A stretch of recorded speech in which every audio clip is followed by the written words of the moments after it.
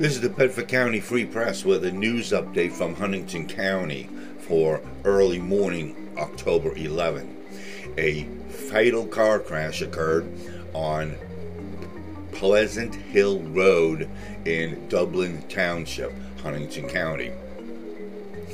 A vehicle operated by 57-year-old Daniel James Price of Shade Gap was traveling west on Pleasant Hill Road. The vehicle crossed over the eastbound lane of travel and went off of the left side of the roadway and struck a tree. The operator was not wearing his seatbelt and was pronounced deceased at the scene. And that is your Huntingdon County news update for October 11. This is the cameraman reporting.